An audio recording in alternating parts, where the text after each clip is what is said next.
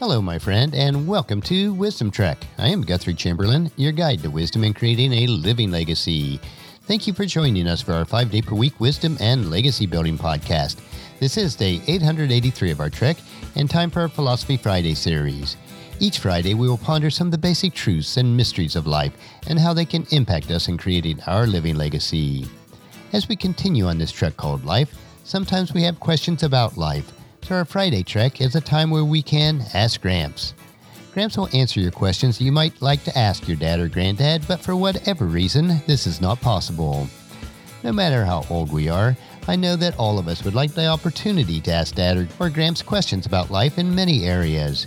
We will address such areas as finances, relationships, health and fitness, business and work, home repairs and renovations, seasons of life, and spiritual and biblical questions. As your fellow sojourner and mentor in this trek that we call life, it is Gramps' goal to provide you with practical wisdom and advice about any area of life. It is critical that we receive a constant flow of questions, so please submit your questions to Guthrie@wisdom-trek.com, and Gramps will answer your questions on our Friday podcast. We are broadcasting from our studios at the Big House in Marietta, Ohio. This week we will continue with part 2 of 3 of our question from last week, which was, Hey Gramps, listening to most news sources and even many preachers, it seems like the world is getting worse each year. But is this really the case? So today we'll answer the question about the state of the world and specifically look at technology. We take the technology and empowerment that we have today for granted.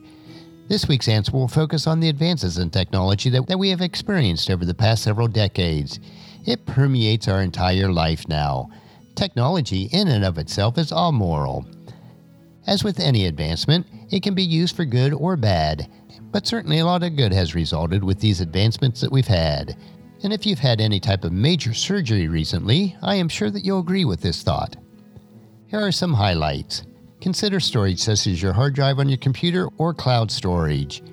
This is critical for medicine and genomics in the world today, and will transform healthcare and rapidly advance the cure of most diseases such as cancer. In 1981, 1 gigabyte of storage cost about $500,000. Today, it's 25 million times cheaper at 2 cents per gigabyte. How about computational power? In 1971, Intel put out its first computer chip, the Intel 4004. It had 2,300 transistors on it at $1 each.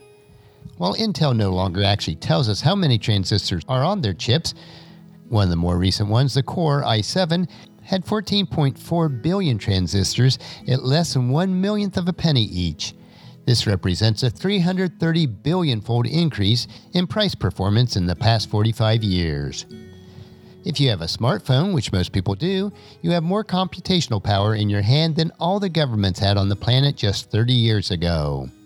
But that pales in comparison to what is coming next in quantum computing. This year, we expect to see quantum supremacy, the moment in time where the quantum computer can solve problems that no classical computer can do. Google recently unveiled what they have named as their bristlecone. This is a new quantum computer chip which has 72 quantum bits or qubits on it. By the time it gets to 300 qubits, which should be in the next decade, it can perform more calculations than there are atoms in the known universe. And because of this, we're about to see an extraordinary revolution in drug discovery. Pharmaceutical companies today are investing decades and billions of dollars in discovering molecules that affect us. But soon, quantum computers will allow us to model molecule interaction at a level like never before. Imagine an individual working on a quantum computer in the cloud who is able to look at the interaction between a particular molecule and all the 20,000 coded proteins in the human genome. With this, drug discovery will go off the charts. And it isn't happening 30 years from now, but within the next decade. While I realize that there are still many evil acts that are happening throughout the world, we need to look at the world from a balanced perspective. The world's current population is now over 7.5 billion people and is escalating rapidly. And even with this rapid increase in population, we have less poverty, less starvation, fewer diseases, fewer wars, and more freedom in our world today than at any point in recorded history. And through these technology advancements, we need to continually keep focused that the fact that God is in control. His kingdom and his church is growing throughout the world, and the gates of hell cannot stand against it. As Jesus told one of his closest friends, Peter, in Matthew chapter 16, verse 18, "Now I say that you are Peter," which means rock, "and upon this rock I will build my church, and all the powers of hell will not conquer it." In part 3 of our answer to this question next week, we will focus on the exponential growth of communication brought on by the advancements in technology. This is becoming a driving force for reaching the entire world and its exploding population for God. As Jesus tells us in John 16, verse 33, "I have told you all of this that you may have peace in me. Here on earth you will have many trials and sorrows, but take heart, because I have overcome the world." Well, that wraps up part 2 of our answer to this question.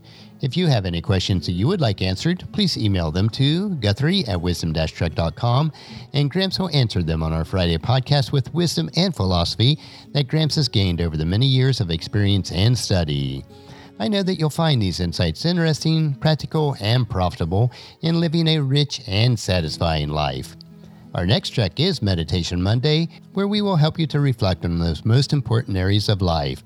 So encourage your friends and family to join us and then come along with us on Monday for another day of Wisdom Trek, Creating a Legacy. If you'd like to listen to any of the past 882 daily treks or read the associated journals, they are available at wisdom-trek.com. I encourage you to subscribe to Apple Podcasts or Google Play so that each day's trek will be downloaded to you automatically. And thank you so much for allowing me to be your guide, your mentor, but most importantly, I am your friend, as I serve you through the Wisdom Trek podcast and journal. And as we take this trek of life together, let us always live abundantly, love unconditionally, listen intentionally, learn continuously, lend to others generously, lead with integrity, and then leave a living legacy each day. I am Guthrie Chamberlain, reminding you to keep moving forward, enjoy your journey, and then create a great day every day. See you on Monday.